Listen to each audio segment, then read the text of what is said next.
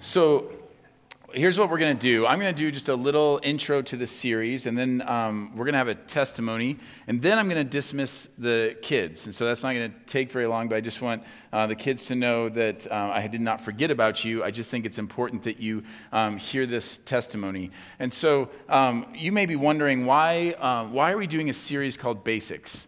What is this all about? And, some people have wondered, like, is this because we have a lot of new people in the church? And, well, yes, we do. And so that's a really good reason to be doing this kind of a thing. But here's why. The real reason as to why we are doing this is because we believe wholeheartedly that we have been given a mission from our God. And that we are called to do what Jesus has told us to do. Jesus gave his disciples marching orders when he was leaving them. And it's a passage that if you've been in the church at all, you're familiar with it and you know it. He says, "Go therefore and make disciples of all nations, baptizing them in the name of the Father and of the Son and of the Holy Spirit, teaching them to observe all that I have commanded you. And behold, I am with you always to the end of the age." And what we have to remember sometimes is who he's talking to, because Jesus is not talking to seminary grads. He's not talking even to people who are mostly literate. He's not talking to people who have their pocket Bibles and their study Bibles out in front of them and stacks of curriculum. He's not talking to people who just got back from some great conference where they heard all these great speakers and they're ready to go. He's speaking to people who watched him and walked with him for 3 years. And he says to them, "This reason that I came, it's now you. Go." It is the most critical thing in the world for us to be doing. And it is the thing that, as we have talked about before, that we have kind of redefined and moved to the side, and it's felt this thing that kind of feels scary. And what I hear from people all the time when we talk about this is, I don't know how to do that. I don't know what that looks like. Or we redefine it, but we say like, okay, well, it means bringing someone to church and getting them to plugged in, and that it's the church's responsibility to make disciples. Let me tell you a little secret. You are correct. It is the church's responsibility to make disciples. You're the church. I'm the church. We are the church, right? And so we used to, back in Colorado, we had a house church movement, kind of a disciple-making movement. And one of the things, we were terrible at a lot of things. And I can give you a laundry list. We can talk about it later. We were terrible at a lot of things. The thing that we were good at, the thing that kept happening was we saw people making disciples who were making disciples who were making disciples. We saw people who were brand new in their faith, sharing the gospel with people, and then teaching them how to follow Jesus while they themselves were learning how to follow Jesus. And people would talk to me, and I was like a nobody, and they would say, "Hey, so we've noticed this stuff happening. Like, what's your strategy?" And my response was, usually I'd bring somebody with me, somebody from our church, whatever, be like, "Him. They're our strategy." And they'd be like, "Well, okay, I get that, but what's the strategy? What are you using a particular curriculum? Are you walking through something with them?" And frankly, I was too dumb to come up with anything like that. I just said, them. We bring them to Christ, and we say, you go do this, and you go teach them. And when you're kind of freaked out by it or whatever, you come back, and we'll encourage you, we'll help you, and help you figure it out. We'll figure it out together. It is this simple thing that Jesus leaves to people who were common, uneducated men. And so what we realize is kind of what's happened in the church is we just overcomplicate it. And so what we want you to know through this series over and over again is that making disciples who make disciples who make disciples who make disciples is far more important and far more critical than any of us, including myself, even grasp. And that it is far more accessible to every single one of us than you ever realized. That's what we want to do. So that's why we call it Basics. Because we're saying hey, look, there's a million things we could learn about all this stuff, but we want to give you something to hold on to, some way for you to say, okay, I'm going to go and I'm going to do this, and I want to share this with other people. And by the way, one of the things we were concerned about with this was we didn't want this to be a manual. So if you kind of go through this and thumb through this, there are far more blanks than there are words. Do you know why? Because I can't tell you the 9 steps of how to share the gospel with somebody and make a disciple who makes a disciple. I can't do it. The Holy Spirit has to lead you through that. And so what we can do is share what we see in Scripture and then say to you, okay, listen to the Holy Spirit and go and do it. That's kind of the plan of it. And so I just want to encourage you. So if you're brand new in the faith, right now you're brand new in the faith, I want you to know you can do this. You can do this week.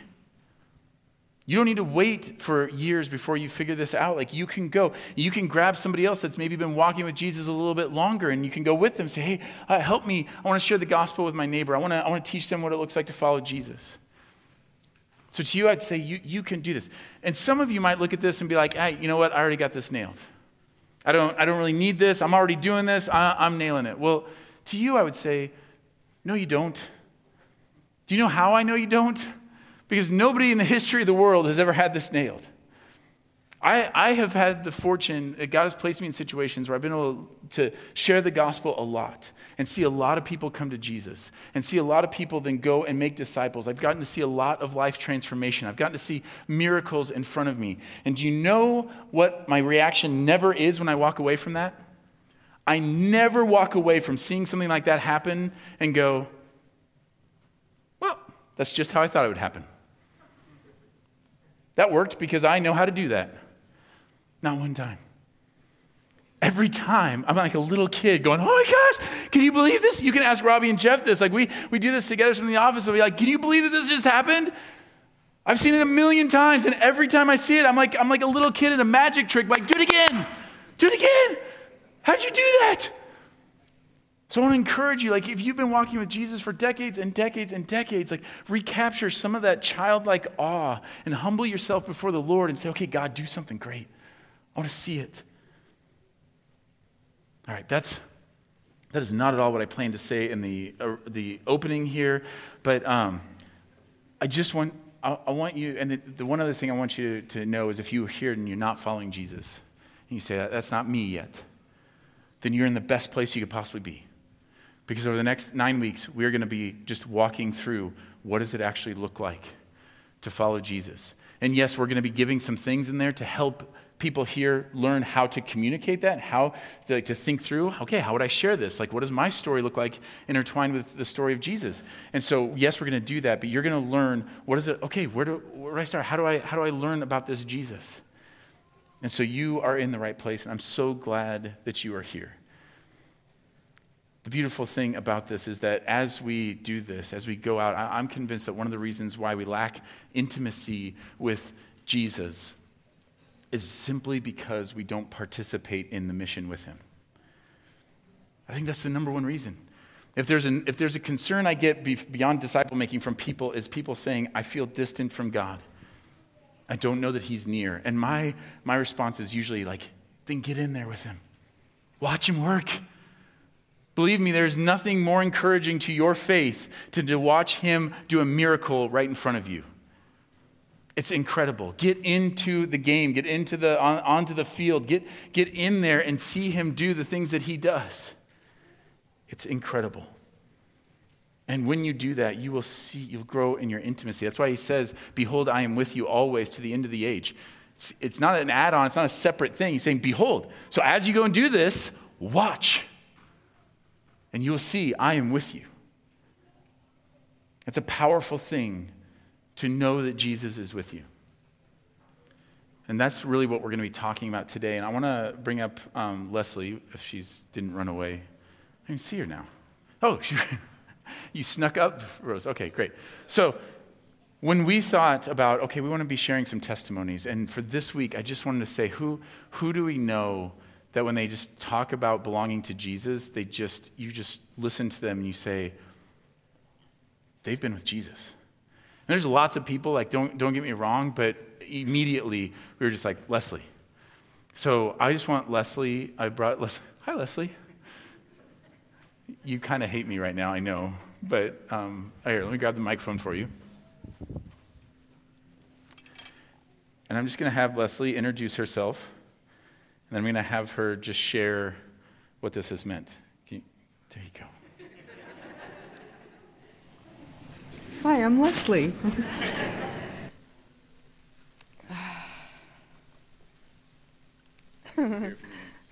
Okay.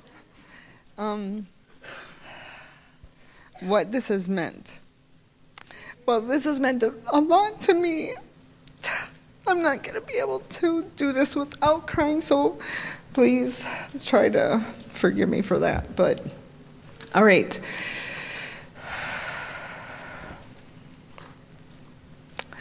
I can remember my life without Jesus.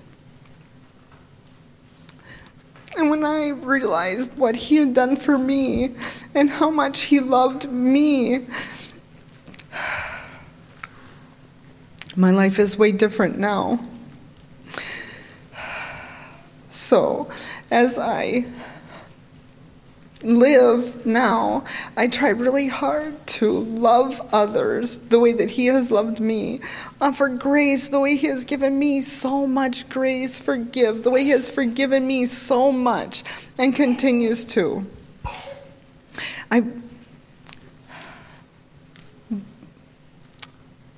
Almost daily, probably not daily, I pray that my eyes will be wide open to see what is before me that he has for me to participate in, to do. My little mantra is stay calm and stay flexible, because you just don't know when he is going to bring something in and for you to be a part of. I'm so very thankful to be in ministry under him and feel very unworthy most of the time. But thankfully, he has shown himself so powerfully to me. I think that's all I got.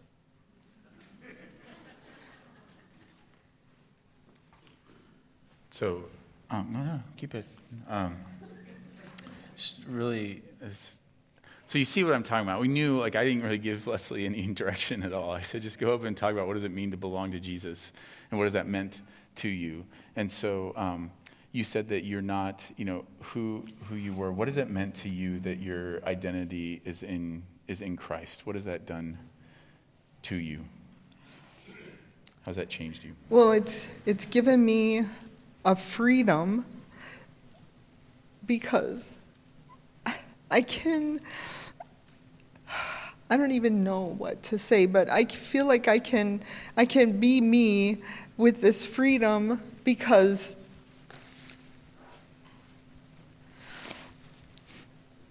I feel like it's, if I am sharing him, if I'm trying to be his hands and feet here, my identity, it isn't about me, it's about him. So I have the freedom to do what I feel like he has called me to do. Does that make sense? Is that okay? It's very much okay.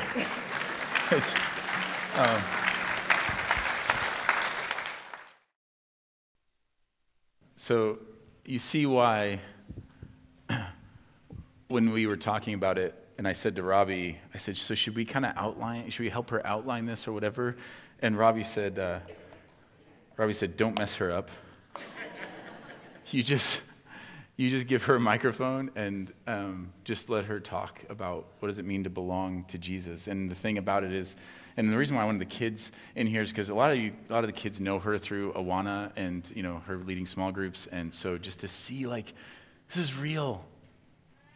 That's a real changed life. And she is different. And anyone who has experienced Leslie ministering to you, you know that she exudes Christ. So it's just beautiful. So I know this feels like this is a different Sunday morning, but it is different. And we're figuring this out as we go, because we just want to see the Holy Spirit move in and through us here. As you're going through this journal, I just want to encourage you of how to use it. Just take notes as you go through. You're going to see these are not sermon outlines. These are just some helps and some key passages and key ideas, big ideas that you'll hear in the sermon, but it's not a sermon outline. What I want is for you to listen and hear the Word of God and hear the stories and the testimonies and listen to the Holy Spirit of what He's telling you and write it down and consider, ask yourself these questions. And not only taking notes, like when you do take notes on something you hear in the sermon, don't just take it for your own understanding, but write it down in a way where you're able then, that you're thinking, how would I share this with someone else? How would I teach this to somebody else?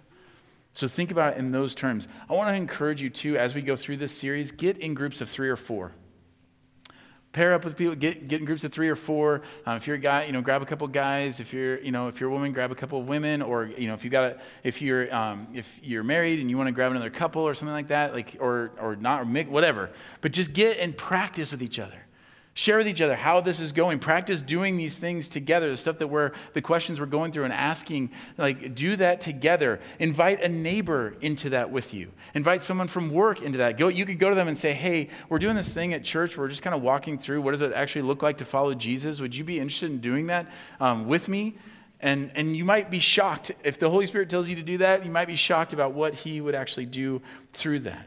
And if you don't know enough people right now, then let us know, and we will help you get connected. We'll help you think through that. And our plan right now is, we were even thinking look, you want to come here on Wednesday nights? We got Awana and some other things, some small groups going on. If you want to just come together and talk about it, we'll find a room for some people to just get together and say, hey, let's talk through this. What is this looking like together? So that's our hope. Our hope is that at the end of this, you'll have just this little journal where you'll be able to see how God moved through you during this time, stories that you'll write out of what is happening, and it will be an encouragement to you for years to come.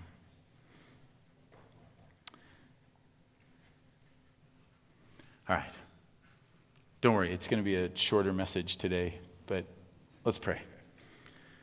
Father, help us this morning. Help us to consider these things that are before us and the idea that, Lord Jesus, you sent us on this mission and we do feel unworthy for it. And there's a part of that is good. It is good and right that we would look at you and say, how could we? Who are we that you are mindful of us? Who are we that you would send us on this critical mission? Well, we are who you say that we are. You say that we belong to you because of the life, death, and resurrection of Jesus. And so our security in you, Father, is not in our own works, in our own effort. It is in Jesus. And I pray that this morning you would just, whatever you have to do, to just ingrain that in our minds and let it burn in our hearts. And let it have no choice but to overflow through our hands. I pray this in Jesus' name. Amen.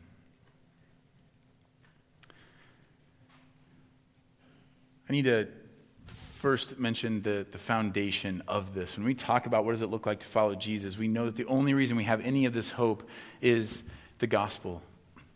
And we talk about this all the time, so it's not anything new for you. But this idea that what you will find when you're out on mission and when you're sharing with people and when you're talking to people, and if you're in here and you're sitting here considering okay, I don't know what I believe about this. What we know is that everyone lives their life according to a story. Everyone has some driving narrative, something that kind of gives their life meaning or purpose and drive and focus. Something that makes a person decide that this thing is more important. This thing, I'm willing to sacrifice this for this. We all have that. Some live a story around their family, and the whole plan is I need to raise my family, and I need to kind of send them up and get them out and as responsible adults, and that's my narrative, that's my story. Some people do it around work and around climbing a ladder and being seen as valuable because of a work ethic or success.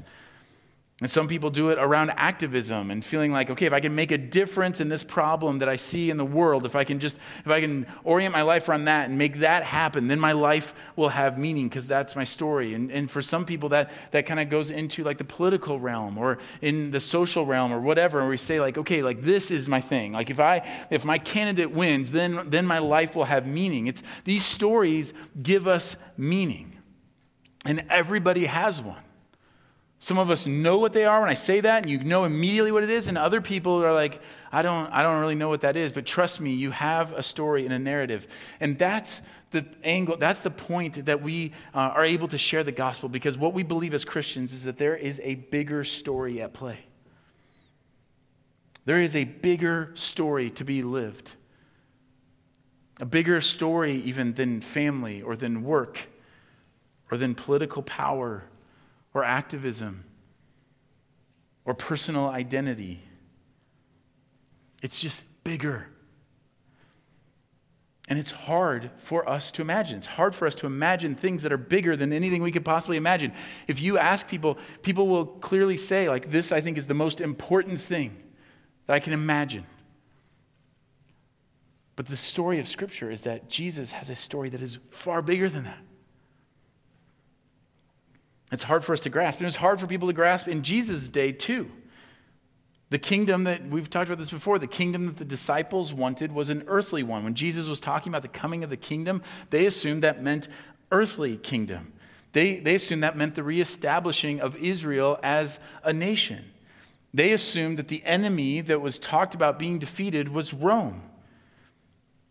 But there was a bigger battle at play and a bigger kingdom to be built. And the same is true today. People tend to be living their story, and they look to God to see how can he fit in their story.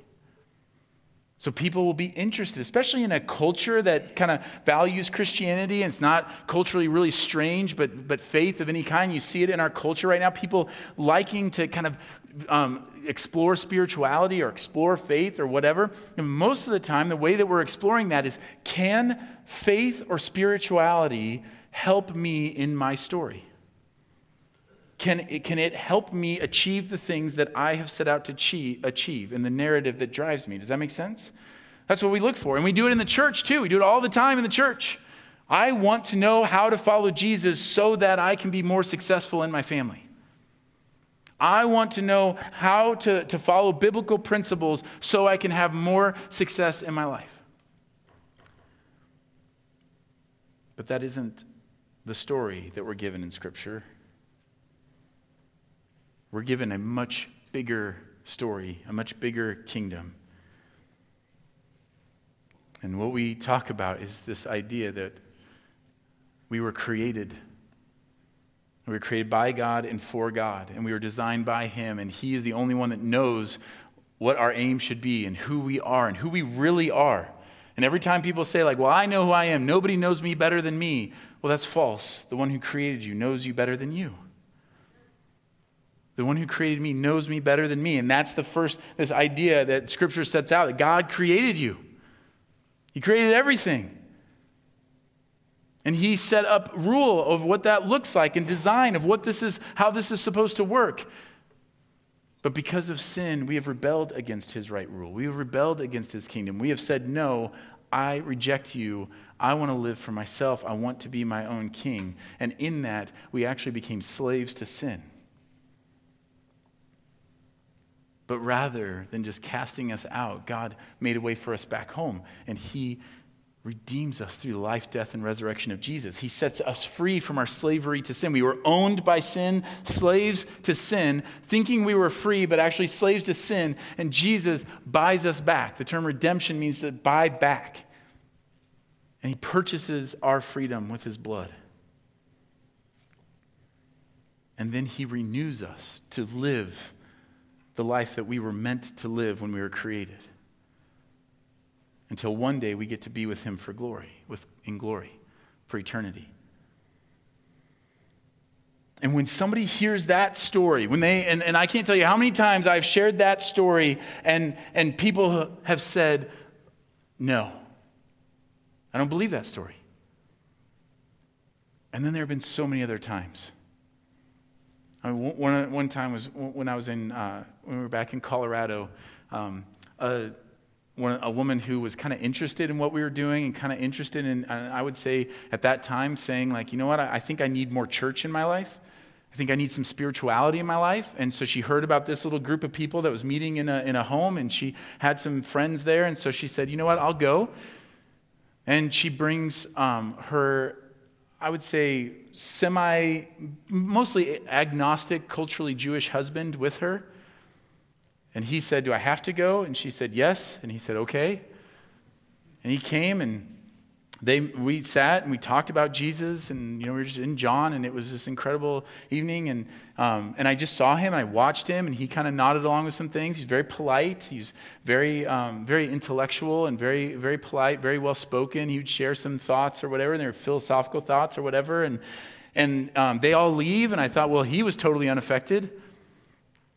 And about 20 minutes later, I get a text from him. And he said, hey, can we meet and talk more about what you were talking about here tonight? I was like, awesome, great, yeah, when do you want to do that? And he said, can I come over after I put the kids to bed in about 30 minutes? I said, sure. And so here I am, like in a real life, like Nicodemus situation, under the cover of night. He didn't want anybody else to hear that he was having this conversation, puts the kids to bed, comes back to my house, and I am ready. I'm ready. Like, I've got Romans 5. I know his Jewish background. Like, I am going to talk to him about the Messiah. I'm going to read this passage, and then I'm going to unpack it for him in this amazing way, and this is going to be great. And he comes in, and I read Romans 5 to him. I said, let's just read this out loud. I read it to him out loud. And I take a breath to now start telling him all the wonderful things I have learned and all the things I've been trained in to share with him. I take that deep breath, and before I can get a word out, he goes, I'm in. I said, wait, what do you mean I'm in? He goes, I'm in. I said, I don't even know what that means. Like, that's not what you're supposed to say. What are you talking about? He goes, I'm in with Jesus. I'm all in. He's the Messiah. I get it. I'm in. And I said, but you haven't heard the rest of my spiel. I actually said that to him. He goes, I don't need yours. I read that.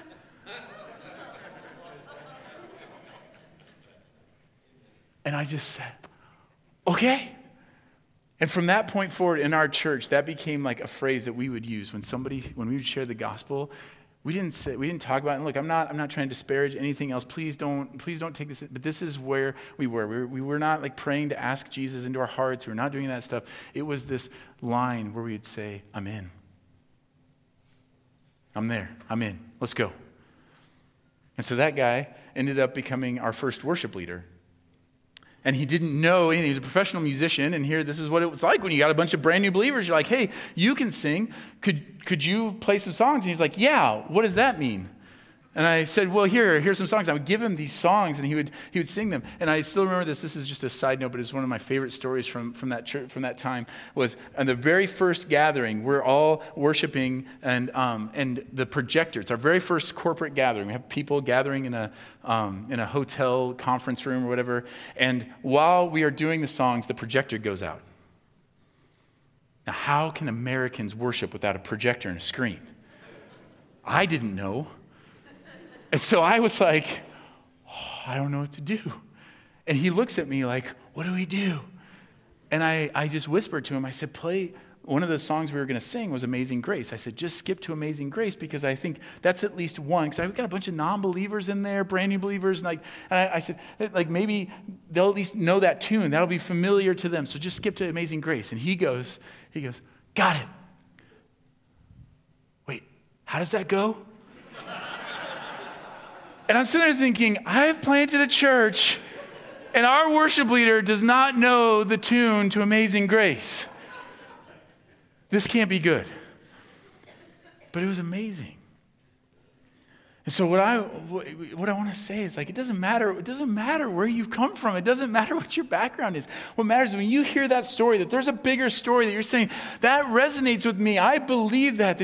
Then your profession of faith is, I'm in.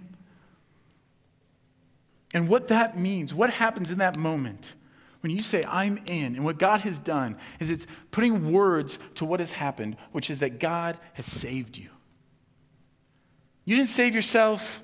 You didn't come up with that. You didn't figure it out. He saved you. He opened your eyes to see things that you don't even understand what those things are yet. He opened your heart to feel things that you don't even know what those things are yet. And it will take you a lifetime to try to figure it out, and you'll still only scratch the surface. That's why we have eternity.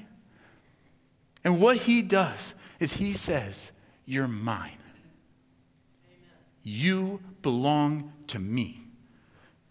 And this is the most important foundational piece you can lay for someone. If you are sharing the gospel with someone and they tell you, I'm in, then the very first thing you say to them is, you belong to God.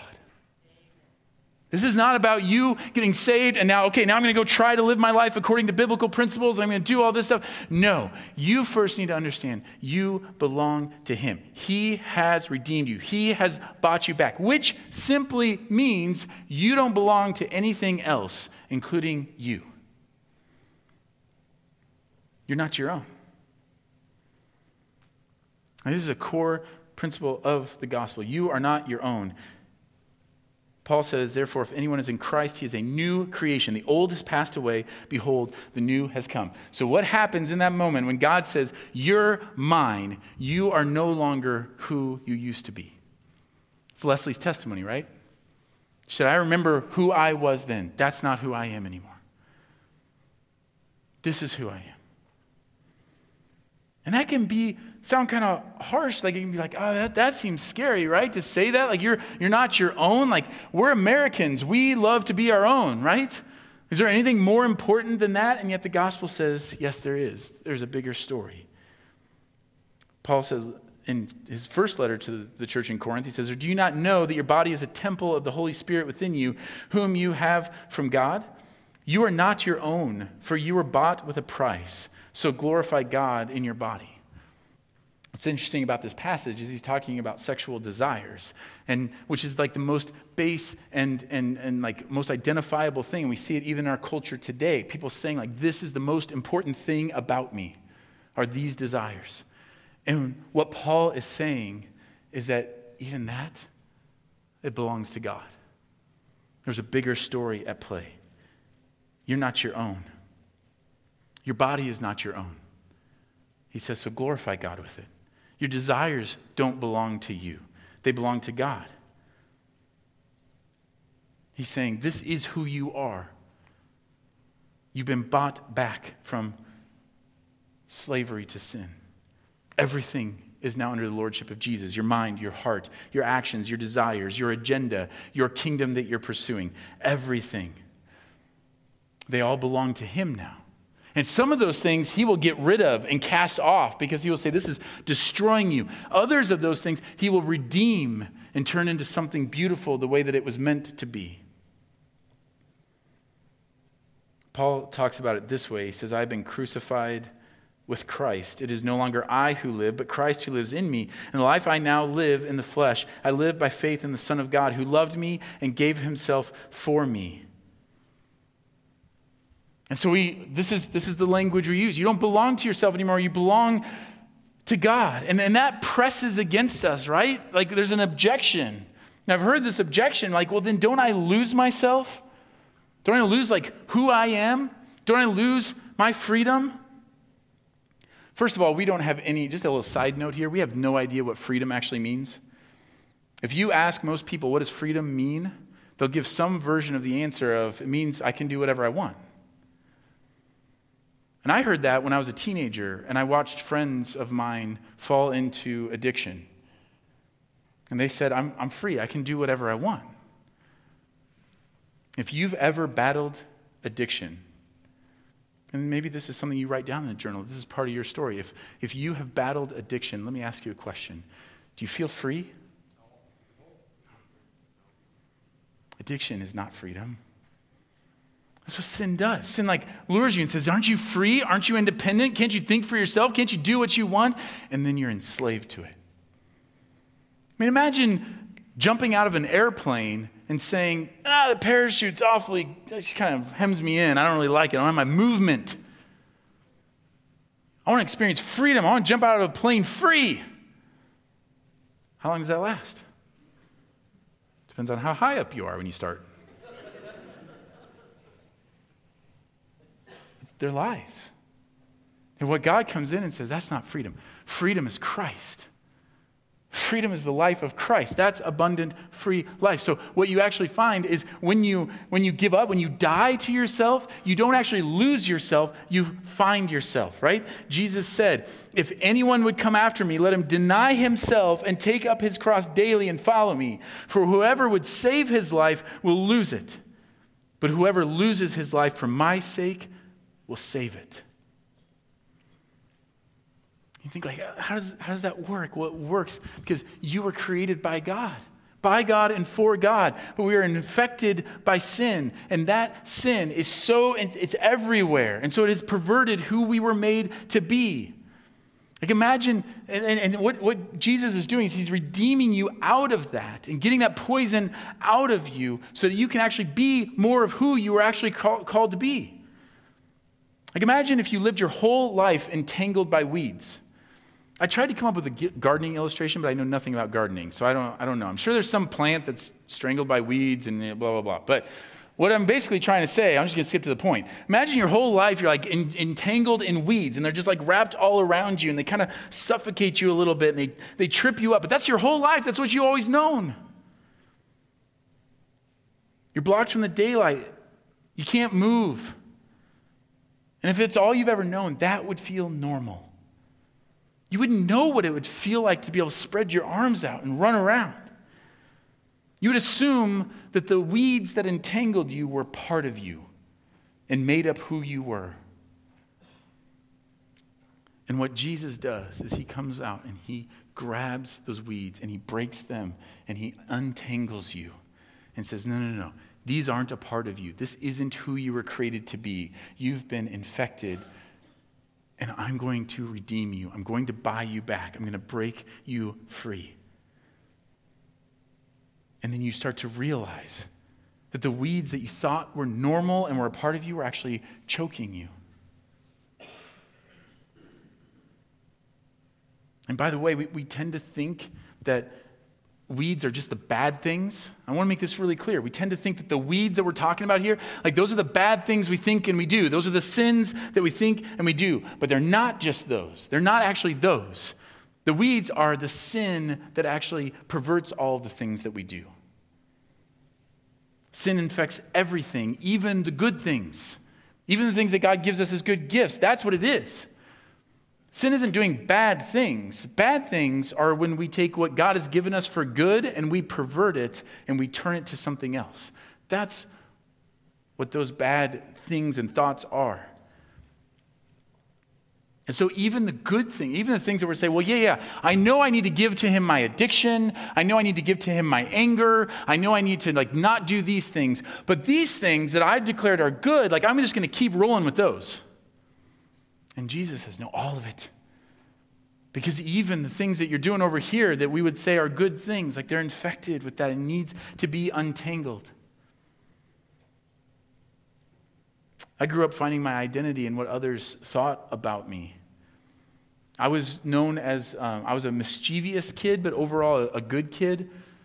I was the kid that would get sent to the principal's office, and the principal would be like, roll her eyes and say, not again, okay. But it was always good-natured. And then as I grew, I started to get involved in ministry, and people started putting those expectations on me. And when I came to Christ, when I really came to Christ, I knew I was supposed to give up my sin. And I probably shouldn't misbehave in class. I probably shouldn't talk back. I shouldn't do those things. Okay, I got that. But I thought that all the good things I was doing, those were good things. And those just didn't need to be touched. And what that led to was in planting that church in Colorado, my whole identity being wrapped up in the success of that. It was so entangled, I couldn't separate it out. I was like, but it's good that we're sharing the gospel. Good things are happening. And what the Holy Spirit had to finally say to me was, yes, I am doing good things here, but you are still defined by yourself. I'm going to untangle you from this mess. I remember being on sabbatical after our church plant had dissolved and everybody had gone their separate ways after 9 years of all this craziness. And I remember sharing the gospel with somebody for the first time after that. And I remember feeling like wanting them to come to my church. And then I had to remind myself, you don't have a church anymore, Jay. And you're like 6 hours away from home. Like, what are you inviting them to? And all of a sudden I remembered what it was like to share the gospel without my identity being a part of their response. And it was awesome. It was freeing. It was incredible. And the same thing, I can tell you story after story of what it feels like to give up my identity and being a dad and being able to love my kids in a free way, not where their behavior reflects back on my identity and who I am, but I love them from my love of Christ. Like in those moments, I'm like, this is awesome. And it's a battle. But what he does is he sets you free from the addictions and the slavery that you have, and free to be who he's called you to be and to love and serve and live the life that he's called you to live. Like, think about what that means. Like, what are you known for, good or bad? What would be the thing that somebody would say about you, like, oh yeah, that guy? What would they say? Oh, she's great. Like, she is a master at this, or man, he is strong work ethic. A great mom, great dad. Or would they say things like, oh, he's an addict. Oh, he comes from a bad family. Oh, he's a mess.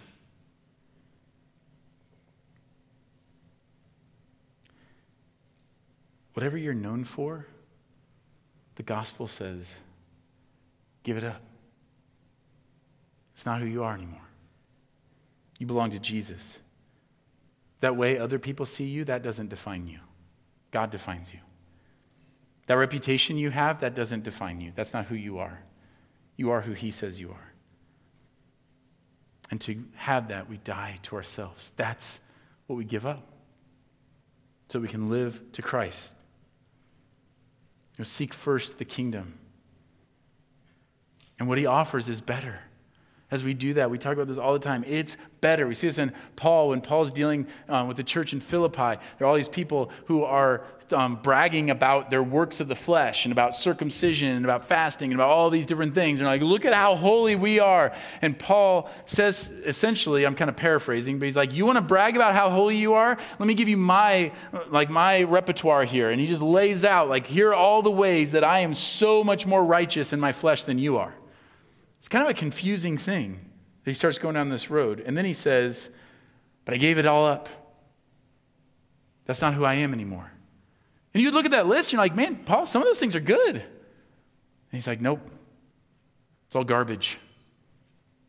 In fact, he says, not only do I count all that loss, I count everything as loss because of the surpassing worth of knowing Christ Jesus my Lord. For his sake, I've suffered the loss of all things and count them as rubbish in order that I may gain Christ. Because Jesus is better. He says, like, I gave all that up. Everyone thinking that I was super religious and was great, I gave it up. That's not who I am anymore. So that I could gain Christ. And that's what happens to us in that moment. Driven by a new purpose, driven by new desires, in service to a new king. And it is a daily battle. And we need to know that. And when you're leading people through this, you need to help them understand you're going to fight this battle. Because what's weird is we will try to return to those old ways. We all have testimonies of that. And Paul addresses this. He says, for freedom Christ has set us free. Stand firm, therefore, and do not submit again to a yoke of slavery. But it will be our temptation because it's what we know. It's comfortable. There's a strange comfort in those weeds that choke us because we know it. It's a default. I mean, imagine if you have chains, like your whole life you've lived with chains, like shackled to your ankles. And so you learn, what would you do if you, from your time you were young, if you have chains around your ankles and, there's just like a few inches in between them, what would that affect? It would affect everything. It would affect the way you live. It would affect the way you walk. It would affect what you think you're capable of doing. Like if somebody said, hey, I need you to get from there to there in 10 seconds, you'd be like, that's not possible. Am I Superman? Because you could only walk like this and you'd just be doing this all the time. Now imagine somebody takes those chains off. Imagine that it's me. I've got these chains on and somebody takes them off. And I'm so excited because now I don't have these chains anymore. And I go out to the track and we run a race. And as I'm running around the track, you're watching me and you see me running like this. What would you say? Like hopefully you'd be like, hey, Jay, you look like a fool. You don't have chains on anymore. And I have to be like, oh, you're right, I don't. Because I have to retrain myself. I have to understand that that's not who I am anymore. Even though it's all I've ever known, that's not who I am. So you'll still battle sin, but it doesn't define you. You might still battle addiction, but it doesn't define you. You'll still battle wanting to find your righteousness in your works, but that doesn't define you. Your righteousness is not found in those, it's found in his works. And he sets you free.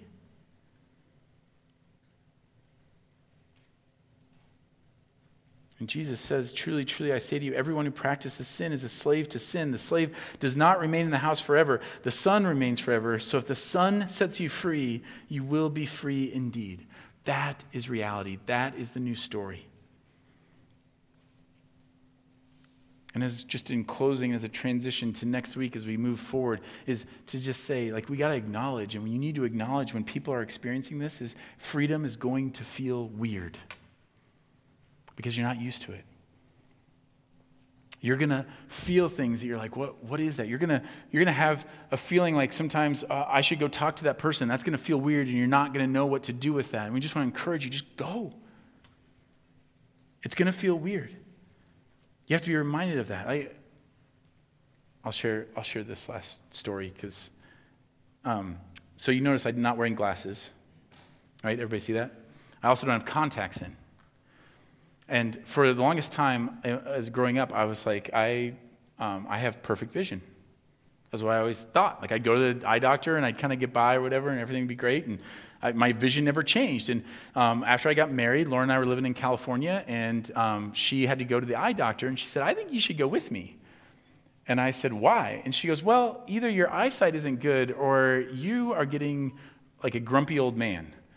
I was like, what do you mean? She goes, you're always complaining about like how small the menus are, like the font on the menus and all this stuff. I'm like, it is. Like, who can read that? And she's like, I think most people can. I think you should go to the eye doctor. And I said, no, my eyesight is perfect.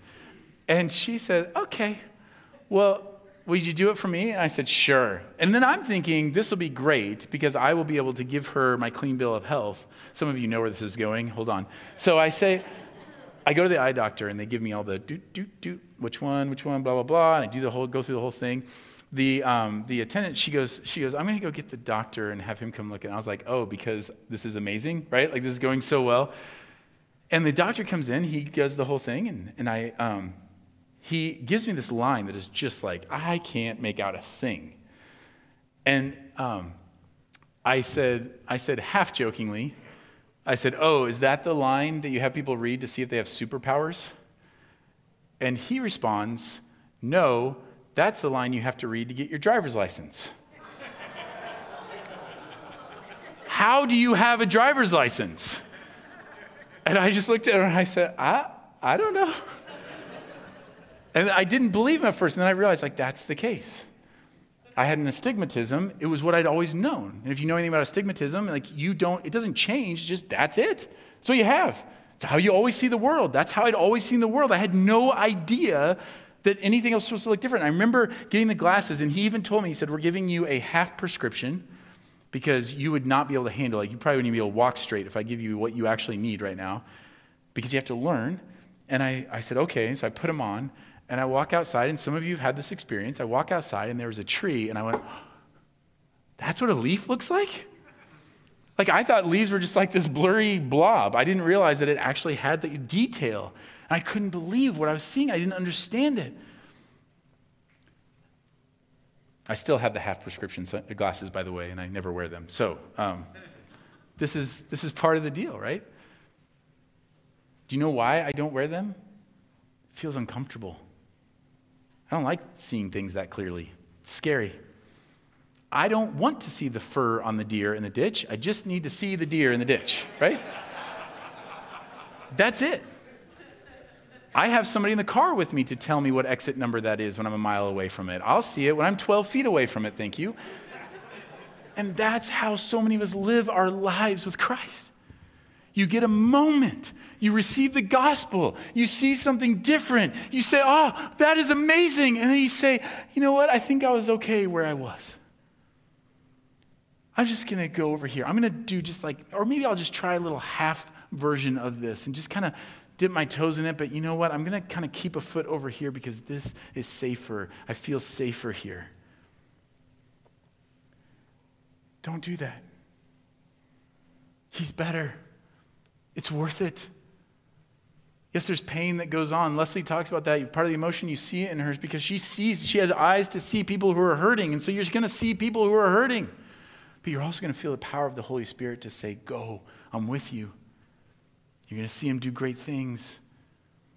And you're going to get to a place where you're going to look back and you're going to say, I don't even know why I ever wanted that back there. But you got to go step by step. You got to die to yourself. You got to remind yourself daily, this isn't who I am anymore. You got to be surrounded by people who are going to help you in that, who are going to say, it's not who you are. And so then when you confront sin with one another, you're just reminding them, that's not who you are. Let's repent and ask for forgiveness because you've forgotten who you are. You're not believing who God says he is. Like, let's go. If we could do that together, imagine the generational impact of life after life being transformed by the gospel. Lives in here changed. Lives in the community changed. Lives of children changed. Lives of grandchildren changed. Lives of people who haven't even been born here yet but will be in 50 years changed because of what God has done through you in these next few months. So as you leave today, I want you to talk about this. I want you to write down, I want you to consider and write down for yourself as you think through these things. God, where's my identity been? Where was it? Like maybe you know for sure, like my identity was there. My testimony is that God set me free from that through Jesus. And now this is who I am. I belong to Christ. Or maybe you're saying, I'm not sure where that is. Or where are you battling it right now? Where do you need to be reminded right now? Those are the things you get to share with people who you're leading in this, who you're telling them about Jesus. You can say to them, this is where I'm battling this right now. This is what God is doing in me. This is where he's given me some victory, and this is where I'm just pleading to God to help me. It's all good things. So, that's where we're going. I'm sorry I lied to you about the short sermon. If it's any consolation, I lied to myself. But here's what I want you to hear. I love you. You are our strategy. We don't have anything else. It's you. It's the Holy Spirit working in you to reach the people he has placed you around, and we will be with you every step of the way. So if you're in, then let's go. Let's pray. Father God, we just pray that you would do your work in us. Because it is you, God. Would you humble us before you? Some of us in this room have seen countless people come to Christ. Would you humble our hearts to say we've seen nothing yet? Some of us have story after story of transformation. We've seen it, God. You have transformed lives in this church over the last 44 years. Or 46 years. You've been doing this all along, God. We just want more and more. We want to see you work. God, forgive us for where we've gotten distracted. Forgive us for when we put our identity and other things, but God, bring us back to the heart of what you have called us to do, which is you have transformed us and you have said that we are yours. And we are to rest in that. And God, help us to do that as we then look at it and say, God, how do we do this? God, show us more of Jesus. Give us more of Jesus. And let us worship you now, God. As we sing together, God, I pray that we would sing together this glorious truth that we don't belong to sin anymore. We belong to you. We are identified by you. We are called by you. We are who you say that we are, and who you say we are your sons and your daughters, and we belong to you. Amen.